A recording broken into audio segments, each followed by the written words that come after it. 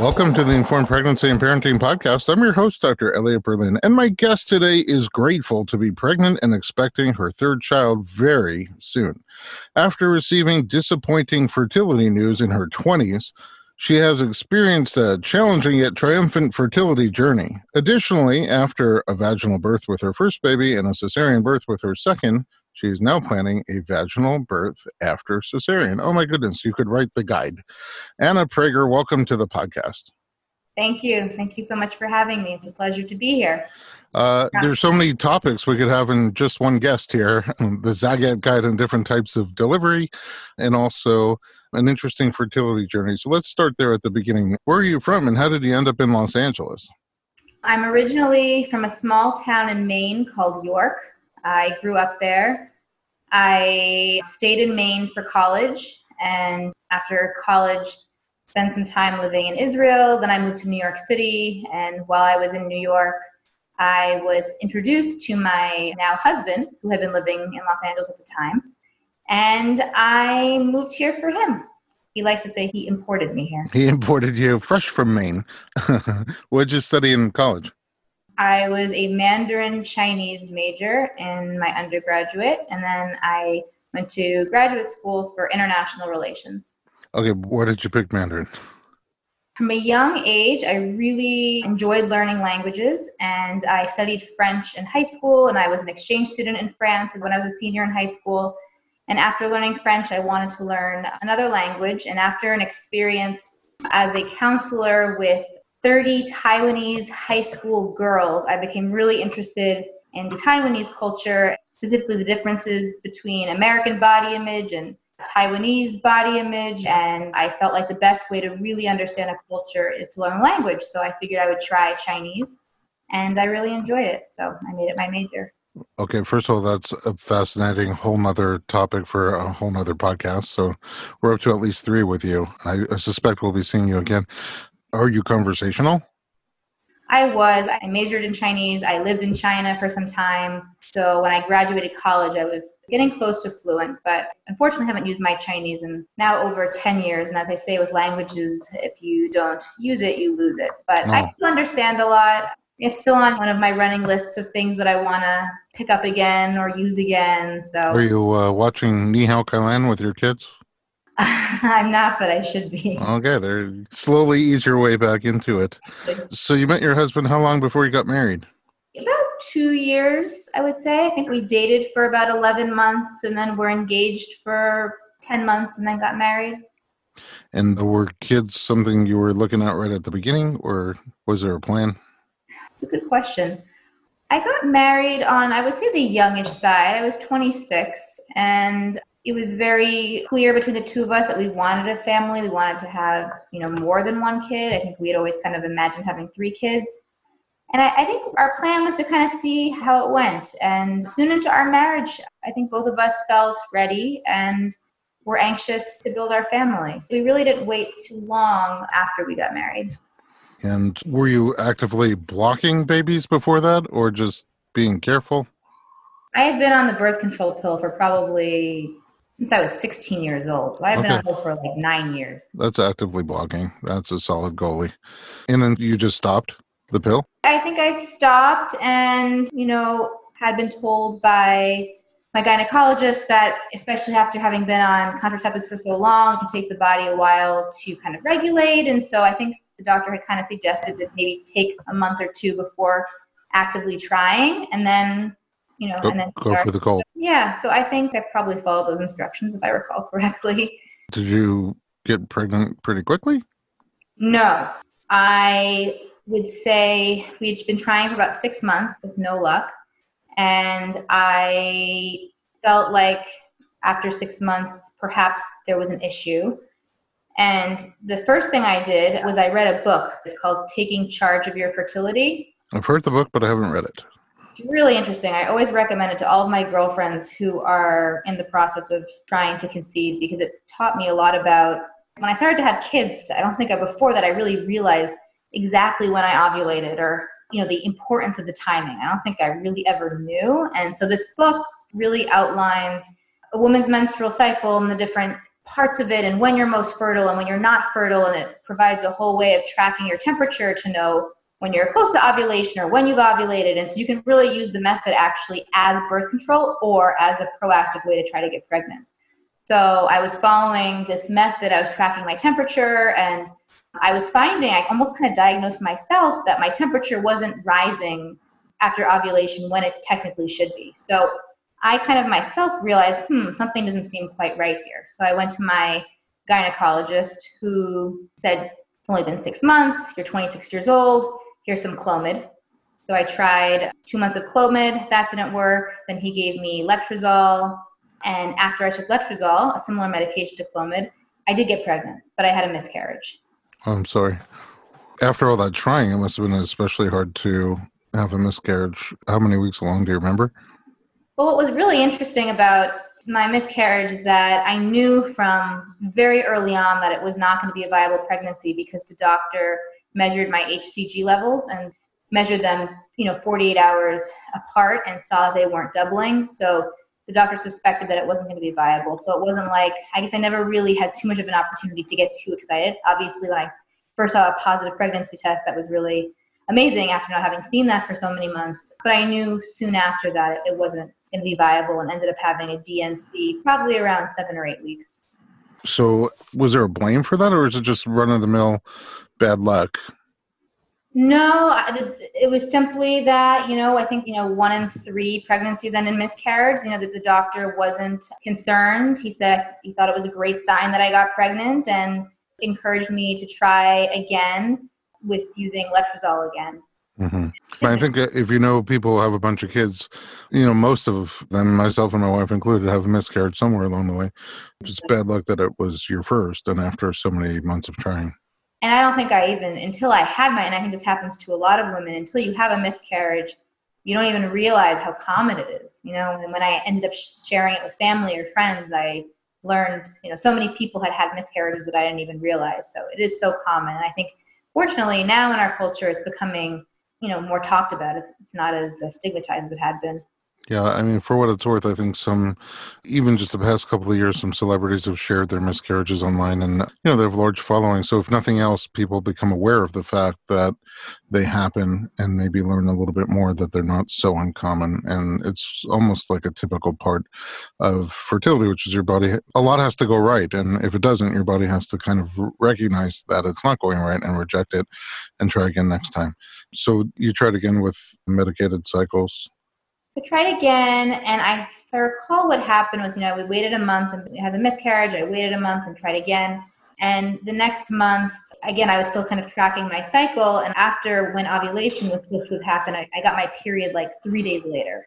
And so I knew that that's not, there's no way a pregnancy is going to happen if I'm having a menstrual cycle that's only 15 days long. And so my reaction to that was, okay, I think I need some more assistance beyond just my regular OBGYN. And so I had a consult with a fertility doctor that was just recommended to me by a girlfriend who she had been seeing. And she, did a full workup on both me and my husband to see what was going on. What did you find? So we found that she diagnosed me with a condition called diminished ovarian reserves, or premature ovarian failure. Basically, that even though I was 26 years old at the time, my ovaries were prematurely aging, and the amount of eggs I had at the time weren't nearly as many as I should have had. And they're able to tell this by specific hormone levels. The two they measure are your FSH and your AMH. And my FSH was more than double what it should be, and my AMH was very low. Your AMH, you want actually to be around, I think, for a 26-year-old woman, it's around 3 or 4, something like that. And mine was like 1. Oh, wow. So my hormone levels were not where they should be for someone who's 26 years old. No, so essentially your fertility window is closing a lot faster than exactly. It so should. It was immediately, we don't know if this means you're going to go into menopause soon. There are, a lot of unknowns as to possible fast decline, a slow decline. She didn't know, but the hormone levels suggested that at that moment in time, things weren't good. Well, it's not a crazy cliffhanger because I already spilled the beans that you're pregnant with your third, so we know you get past it somehow. Let's take a little break and find out how your journey continued. We'll be right back.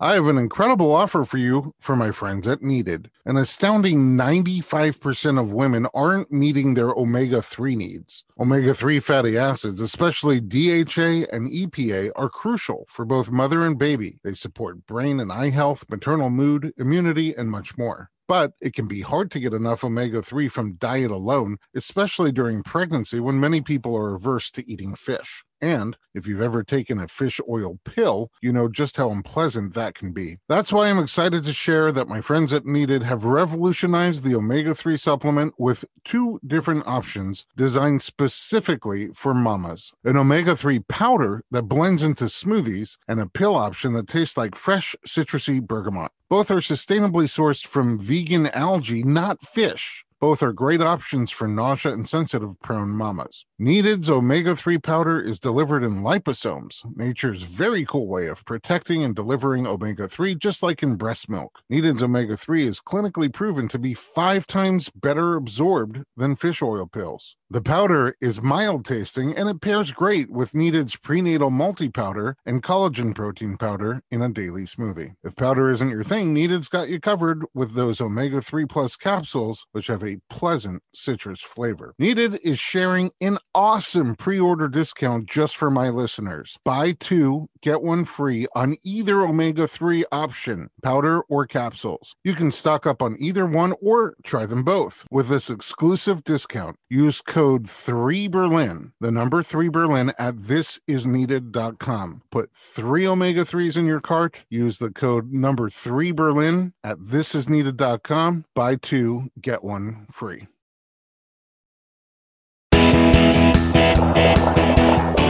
Welcome back to the Informed Pregnancy Podcast. We're talking to Anna, and you, 26 years old, would think that you have 15 years at least, left to consider having babies, how many babies, space them out however you want to. But after having some unusual cycles, a pregnancy that ended in miscarriage, and then more unusual cycles, you went to see a reproductive endocrinologist and found out that your ovaries were aging very quickly. So what did they recommend to do at that point? So the doctor who I was seeing at that time basically said to me, you need to do IVF immediately and bank embryos if you want to have, more than one biological child. So her recommendation was to create as many embryos as possible and freeze them. And it was obviously very shocking to get this diagnosis and to go to have to jump into IVF. I really didn't know much about IVF. So I got a second opinion from a doctor who I ended up using, whose approach was much more take it month by month and work with whatever my body is looking like, make a decision based on that month. She felt as though even though I had this diagnosis, because I was still just 26 years old, hopefully the eggs that I did have were of decent quality. So she felt like, putting my body into multiple rounds of retrievals to create and bank embryos was a little bit extreme. And so her recommendation was, let's start this month and we'll see how many follicles you have and we'll make a decision about what to do. And so the first month or 2, we tried a few IUIs, intrauterine inseminations, which didn't work. And so she eventually said, Were those IUIs with medical stimulation or just natural cycles? Yes, with medical stimulation. Injectable or orals? Injectables. Yeah. Okay, so just in case people don't understand what you're saying, you would take medication that would try to stimulate your ovaries to produce more than usual, and then take a semen sample from your husband. You said you tested your husband. Everything come out textbook over there? Perfect. Oh, yeah. So take a semen sample. They probably spin it and clean it up a little bit. And then right at the right time, it's literally like a medical version of the Martha Stewart turkey baster, where they basically take a little medical catheter, insert it, probably ultrasound guided, right to where the egg would be coming down, and then just kind of push the head of the syringe so the sperm literally are waiting there for when you ovulate. Do they trigger your ovulation too, or just wait for natural ovulation? Yeah. My doctor also felt as though In addition to the diminished ovarian reserves, another problem I had was that I didn't ovulate properly. So she felt it was very important that she would be the one to trigger ovulation to make sure it occurred at the right time. And you said you did a few cycles of IUI? I think I did 2. Her next recommendation was to go to IVF.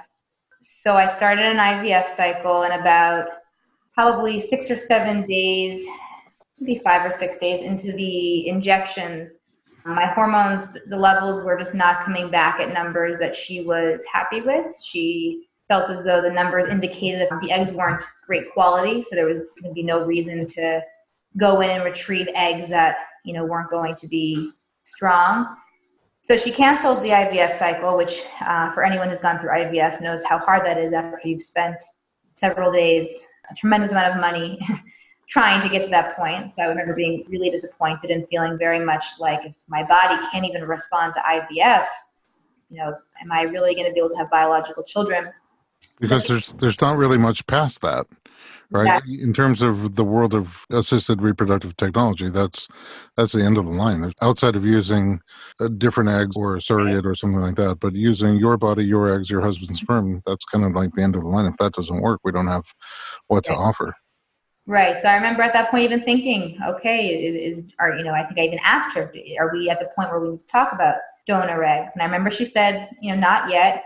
Again, her approach was to take every month exactly, do whatever we could given the circumstances. And she didn't want to waste the month. She said, okay, this month isn't good for IVF, but you can still try naturally. She said, I'll trigger you so you ovulate properly. And you can try naturally. And it's a very small chance, but again, why waste a month? So that's what I did. And lo and behold, I got pregnant. Oh, yeah. What a nice surprise. I mean, that's the opposite. Then you're really not expecting it. So, yeah, I was not, I had absolutely no expectation it was going to work, as just given what happened with the IVF cycle. Oh, my God. Even though it's 3 babies ago, I'm so happy for you. I'm trying to picture your response when you got a positive pregnancy test. Yeah. It was really amazing. And it was thank God, very easy, healthy pregnancy. Were you, because, I met you with your second pregnancy. We'll get into that soon. And you are just a super fit, healthy person that makes me feel bad about myself in every possible way. Were you like that before you conceived your first child? Yeah, I was. But while I was going through infertility, I was also trying to do a lot of different self-care methods to try to boost my fertility. I was on a very special diet and I was doing acupuncture. And I remember my acupuncturist actually suggested to me that she felt like a lot of the high intensity workouts that I was doing was not helpful. And she felt like I really needed to work on relaxing and still, exercising, but not high intensity. So I was doing a lot of walking. That was the one thing I was really doing a lot of when I did eventually conceive in my first pregnancy. And that's probably to some degree why your pregnancy was dreamy. Did you get any of the symptoms, the nausea, vomiting, fatigue, or? Very little, very minimal nausea at the beginning. I had some sacral pain at one point, but it really was quite easy. How old were you at that point? I was 27, I guess, about the time. Still pretty young. I mean, according to national averages on first baby. How was your birth? To answer that question, I have to talk about the labor and then the birth. Because say my labor was kind of your textbook dream labor. I went into labor at 39 weeks, 5 days. From the moment I went into labor, my contractions were like 5 minutes apart. So I went right to the hospital. It was very fast. And I got to the hospital and I labored there. Who was with you? My husband and my doula. I had a doula. Oh, great. And I got to the hospital around probably 8 o'clock in the evening, and my daughter was born at midnight. So, oh, wow. That's like just the right amount. I mean, people who give birth faster than that tend to kind of describe it as too fast, and people who give substantially slower than that describe it as too slow. That seems like almost like a perfect amount of time. Yeah, it really was. It's so funny because my expectation, I had planned, I imagined laboring at home for like 10 hours and having my doula be at my house and then going to the hospital. And of course, as with most things in life, you can't plan for it. And it was completely unexpected. But the way that turned out was really great. And then I think once I started pushing, I think after pushing, she was born 15 minutes later. But after I gave birth to her, I had a significant amount of hemorrhaging. At the time, I don't think I really realized what was going on, but it became an issue the next morning when I got up to go to the bathroom and passed out. Oh, wow. You were still hemorrhaging overnight? No, not overnight. The doctor was able to stop the bleeding. To stop the bleeding. Okay. Yeah. It's also kind of weird with a faster labor. I'm a young, healthy person with a fast labor. I wouldn't expect that. So what I had was a sulcus tear, which is a internal tear that happens relatively high up. So from what I understand, it was probably something as random as perhaps the way she came down the birth canal, like her elbow might have just moved in a way that caused this tear. Oh, wow. I think that what had happened was there's a lot of bleeding, and he had a hard time locating where the tear was. And so it took a while to find it, and that's why I think I bled so much. Did you have transfusion? I did. Oh, wow. Okay, but you had a transfusion before you passed out? After. Oh, so once you passed out, they realized you were pretty low. Okay, and that was the next morning? Yep. Got you. Okay, so after the transfusion, did you bounce back? Yes, but I definitely had a rough recovery after that. I was in a lot of discomfort and pain for, I would say, at least 2 weeks after birth. I was pretty immobile and just in a lot of pain. I would have, again, expected for you, because you were young and fit and healthy, to kind of bounce back. So do you think that some of that was from the hemorrhaging? Absolutely, just because, and we'll talk about this in a minute, but my C-section recovery was like 10 times easier than my vaginal recovery, which you don't often hear. Yeah, I hear it once in a while. I was up walking a few hours after my C-section with, I do think that the reason why the recovery was hard with the vaginal was because of the tearing. All right. Before we go into another break, I got to figure out, so curious about getting pregnant again. After the journey you had the first time, were you nervous that it would take a long time again, or that you would have to do interventions? After all, even though you were stimulated, you just kind of cut the stimulation, just had the baby the old-fashioned way. Right. I was, and I very much recognized that I may need assistance, I may not, and I would do what I needed to do. So my doctor suggested breastfeeding for 6 months and then coming back and kind of reevaluating and see where things were with my body. And so that's what I did. And I went back to see the doctor when my daughter was 6 months and I had stopped breastfeeding to try to see what we needed to do to get pregnant again. I would have preferred to wait longer. I wasn't really ready to have another baby. But again, there was this concern and pressure of time and how much time do I have left. And my hormone levels weren't so great. And they thought for a short time that it was possible because of the hemorrhaging. I had developed a condition called Sheehan syndrome, which is very rare and can cause pituitary damage, and is most often occurs in women who have a significant amount of bleeding during birth. Right, so your oxygen levels are low and your pituitary gets cut off from oxygen, a little hypoxic. Exactly. So that was then introduced, but luckily, thank God, several weeks later. But you were able to breastfeed, right? So for 6 months, so.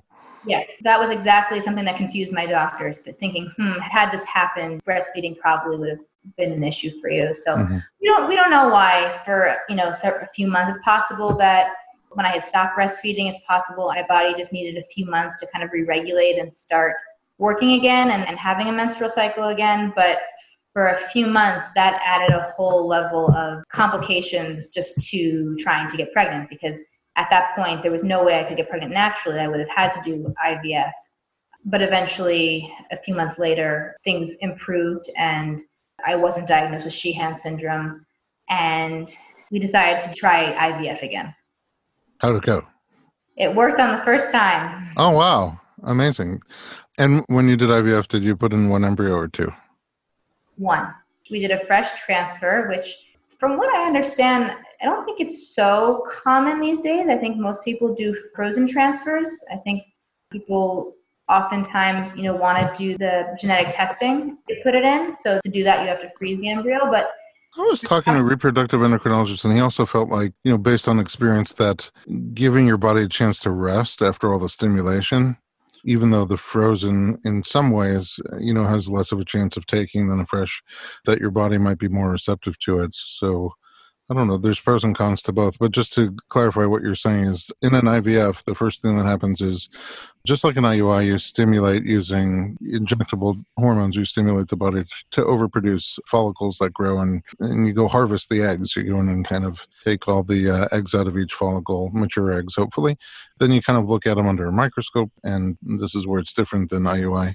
Because you've taken the eggs out of the body, you can examine them. You can either have them swim together with some semen, with some sperm, or you can actually inject a sperm into each egg and then watch them grow. You can let them grow enough to be able to take off a couple of cells and do some genetic testing if you want to. And then at the end, you have this blastocyst, this fertilized egg that starts to grow to a certain size called blastocyst. And then you can either freeze it and wait until you're ready to implant them, or you can go right ahead and implant one or two right away. The benefit of implanting one is you're less likely to have multiples like twins. The benefit of implanting two is it's more likely to take. But you said you did a fresh cycle and put in one embryo. Correct. And it took. Another happy surprise. Yeah. All right. Well, let's take another little break. When we come back, we'll find out how your pregnancy number 2 went when you ended up with a cesarean birth. Maybe you chose it. We don't know. And then we'll talk about this pregnancy number 3. Curious Plans want to know how you got pregnant again and how you're planning for the third type of delivery. We'll be right back.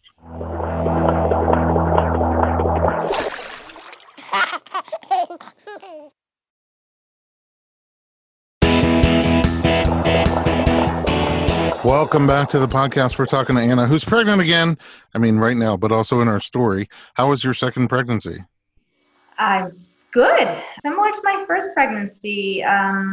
Easy. Teeny bit of nausea at the beginning, but that was really it. I did a lot of prenatal Pilates during that pregnancy, which I think at the time I thought was good for me, but perhaps when we talk about what happened later in my pregnancy, perhaps that wasn't so helpful.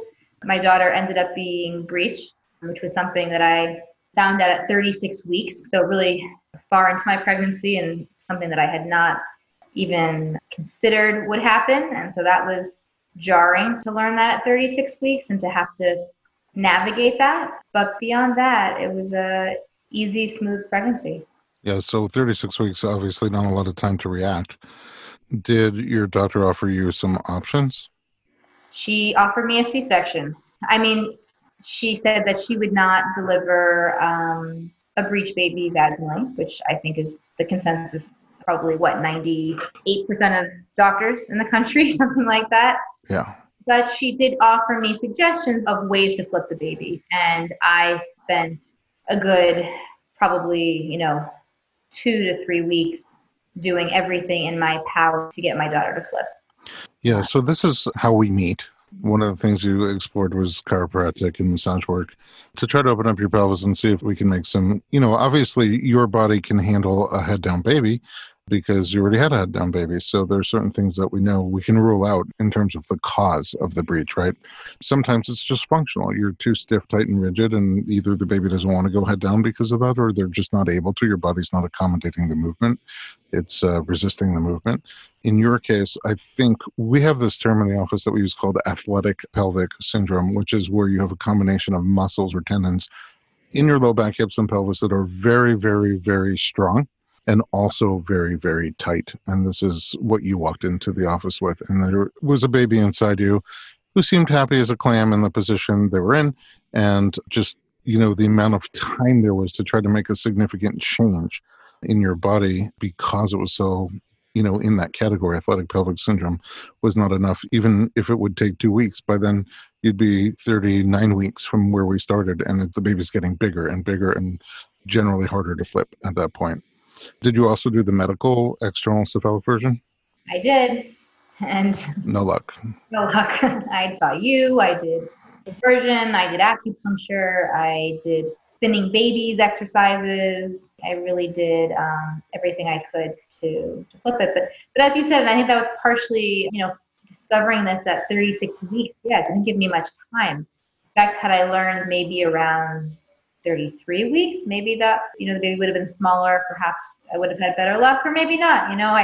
Knowing my daughter, she she wants things a certain way, and there's not a lot of flexibility. So it's possible she was comfortable in that position, and that was it. And there was nothing I could do to change it. So yeah, generally speaking, I love for people to find out around 32, 33 weeks, because at that point, around 90% of the babies plus are head down. So even though there's a good chance your baby will still turn, even spontaneously, it's just good to know. So if there are simple things you can do to start helping the cause along, then you can start doing them earlier than later. So you live in a town where there are doctors who deliver breech babies vaginally. Was that ever a thought for you? So you had mentioned it to me. I didn't even know it was a possibility. And, something that I've learned in my, starting in a journey to get pregnant and through all my infertility is that there's not a lot of control in getting pregnant in the whole process. But one thing that's very empowering is to have information. And so when you told me that that was a possibility, my inclination was, well, I should go meet this doctor and get information and see if I'm even a candidate for it. And I can ultimately, make a choice that works best for me. So I made an appointment with Dr. Brock, who you had recommended to me. And he actually felt like I was a very strong candidate for a vaginal breech birth.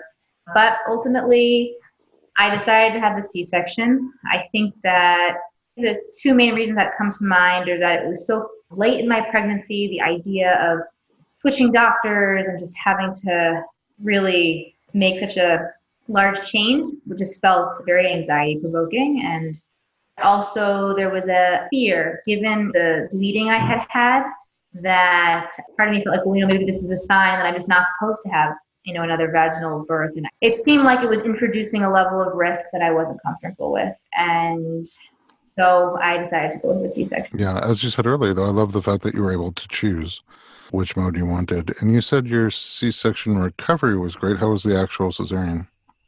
It was, thank God, in terms of, from a medical perspective, it was uneventful and perfect and no complications and easy. And in terms of that, it was great. In terms of the experience, I would say it was disappointing. I think that there's the process of giving birth.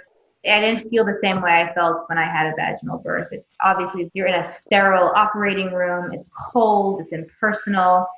I don't know. I think in my mind, as I was preparing for the C-section, I was kind of imagining a C-section, but I had been imagining it in a labor and delivery room, Oh, wow. Mm-hmm. which I had remembered from my first birth. And so I remember when they, wheel me in and I'm on this operating table, it just, it's surgery. It is 100% surgery. And so I know that, Cedars, there's this whole movement to do something called a gentle cesarean, trying to make it as similar to a vaginal birth experience as possible, but it felt disappointing. It didn't feel like the most, I don't want to use the word natural, because I think any way that you have to bring your baby into the world is obviously natural, but it didn't evoke the same feelings that I had when I had given birth vaginally. Mm-hmm. Yeah, I think it's birthful. I've heard other women say it didn't feel natural. And I think whatever feeling you have to it as you're feeling, it doesn't take away from somebody else's experience. People also have said after having a vaginal birth with the first one and then a cesarean with the second one, just surreal is the word that comes up a lot. It was hard for the mind to catch up to the fact that the baby's out now because there was no transition in between. So that's a common sentiment. Even for my husband, I think it was a challenge. And we were talking about it recently. And, he felt as though, they pull the baby out and they rush the baby somewhere else. And you don't have the skin contact as soon as you would in a vaginal birth. My OBGYN told me that at Cedars now, I think it's a new thing where, assuming there are no complications, you can have skin to skin. They do try, yeah. But that wasn't an option, I don't think, when I did this 3 years ago. Yeah, it's been evolving. They are trying to make the process as natural as possible, as natural as you want it within the realm of the surgery. So they try to focus less on the surgery and more on the birth, even down to the terminology, calling it a cesarean birth instead of a cesarean section, which I think does have implications on the overall feel. Here we are, pregnant again. So curious how you conceived round 3. So I had always heard these stories of, women who are going through years of infertility and issues and failed cycles, and finally they get pregnant using IVF, and then they have a baby and 4 months later conceived naturally. And I think perhaps you have as well, I've heard a lot of this situation happening to a lot of different women. I think there's always this hope that it might happen for me too. I think there's always this hope that, my body might show me that it can work in a natural way. And when I least expected it, it did. And it was a complete surprise. I really didn't think that it would ever happen naturally without any assistance. And so it was a surprise. I found out I was pregnant the same day as the shutdown back in March 14th or 15th. So it was a lot. Oh, wow. A purely COVID pregnancy. Yeah. Meaning not that you got COVID, but that you've been pregnant, like the whole time you've known you're pregnant, we've been in a pandemic. Exactly. So, Wow. I smile when I think, of course, I'm going to have this natural pregnancy that I've always wanted, and during a pandemic. So you're at home with two very young ones and not able to go out too much. But I'll tell you what, you you look strong and healthy and happy, and it seems like you made the best of it so far. Yeah, it obviously hasn't been, for so many people, it's been challenging. I'm very lucky in that right now in Los Angeles, preschools are considered essential services, so they're open. So Oh, that's amazing. both of my girls are actually in school now, and I recognize that that's not the situation for most people, so I really am trying not to take that for granted, but it's great for the whole family, for them, for me, for everyone. So you're at the end here, 35 weeks now, and is the baby head down? Yes. Okay. I can confirm today. Okay. Wonderful. So that's a relief. And your doctor's supportive of vaginal birth after cesarean. Yours is kind of interesting because you'll also have already had a vaginal birth. So it's vaginal birth after vaginal birth and cesarean, which is a little different because, I think the first time a baby comes through, it's sort of like somebody walking through a thick cornfield for the first time. It generally takes time. Yours was pretty quick. And then the second time it tends to go faster and smoother, reliably, but not always. And so the fact that you've had a cesarean, but you've also had that great vaginal birth beforehand seems to put you in a category of pretty high success and low risk. I hope so. Yeah. And it's the same doctor who did your cesarean last time. Is No. that true? Oh, you switched doctors. Okay. But the doctor that you're with is supportive of vaginal birth after cesarean. Are there any strings attached to it, like things that have to be? No, we had a conversation recently to talk exactly about kind of the question you just asked. I wanted to know, what I want to go in knowing, if X, Y, and Z are to occur, why might I need a C-section? And she, very much said that she'll do everything in her power, assuming that things are looking okay. She'll let me go till 41 weeks. They don't usually induce with VBACs using medications like Pitocin, but she said, if I'm showing signs of dilation, that she would try to naturally induce me. That she could try to naturally induce me if they had got to that point. So What does that mean, naturally inducing you? Like she could break my water. Oh, or sweep your membranes or something like that. But she, assuming that she didn't really have any strings attached to that. I assume if perhaps during the birth, there's obviously a complication of some sort. I recognize that obviously C-section may need to happen, but I felt like she was very much, even when I was at times expressing anxiety around the VBAC because of my hemorrhaging and all of that, she still very much said she didn't see why, doesn't think I'm at any greater risk for that happening again, and that shouldn't be taken into account when deciding whether or not a VBAC, should or shouldn't happen for me. Yeah, so it sounds like your doctor's pretty VBAC friendly. The hospital certainly is very VBAC friendly. And you, again, seem like a good candidate for it. So hopefully things will go really well for you. I do have this other question. Are you having a doula again this time? I don't think I'm going to have a doula during the birth. My husband and I have been meeting with the doula that we used during my first birth just to prepare for labor because we're a little bit rusty since it's been, almost 5 years since I've had a vaginal birth. So we're talking to her to help kind of prepare ourselves and to remind him of things he can do to support me and also process some of the anxieties and fears just from, I think every birth experience comes with a little bit of stuff that you need to process. So working through some of those fears, because I think if he and I can both go in confident and calm, that's obviously hopefully going to set us up for success rather than going in fearful. So that's kind of what we're trying to work on now, is getting through that. And yeah, so my plan right now is just to have him with me.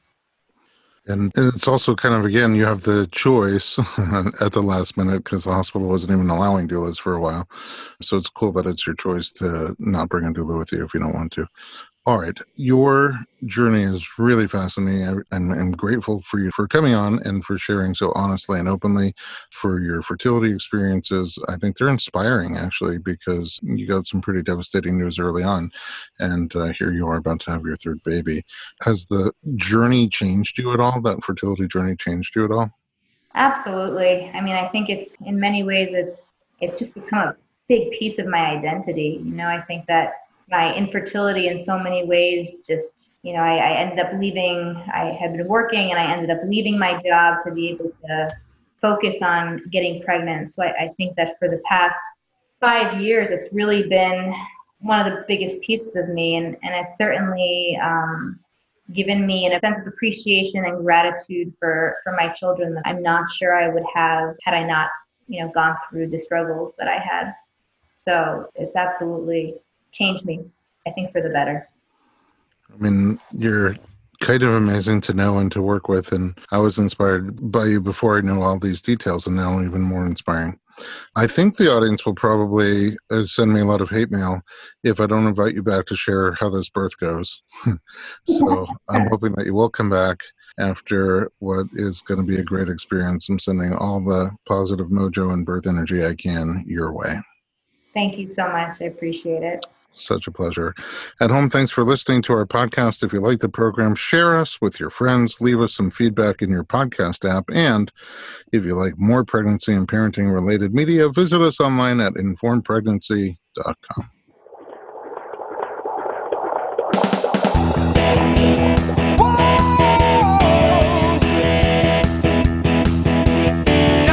Doctor, give me the news. I got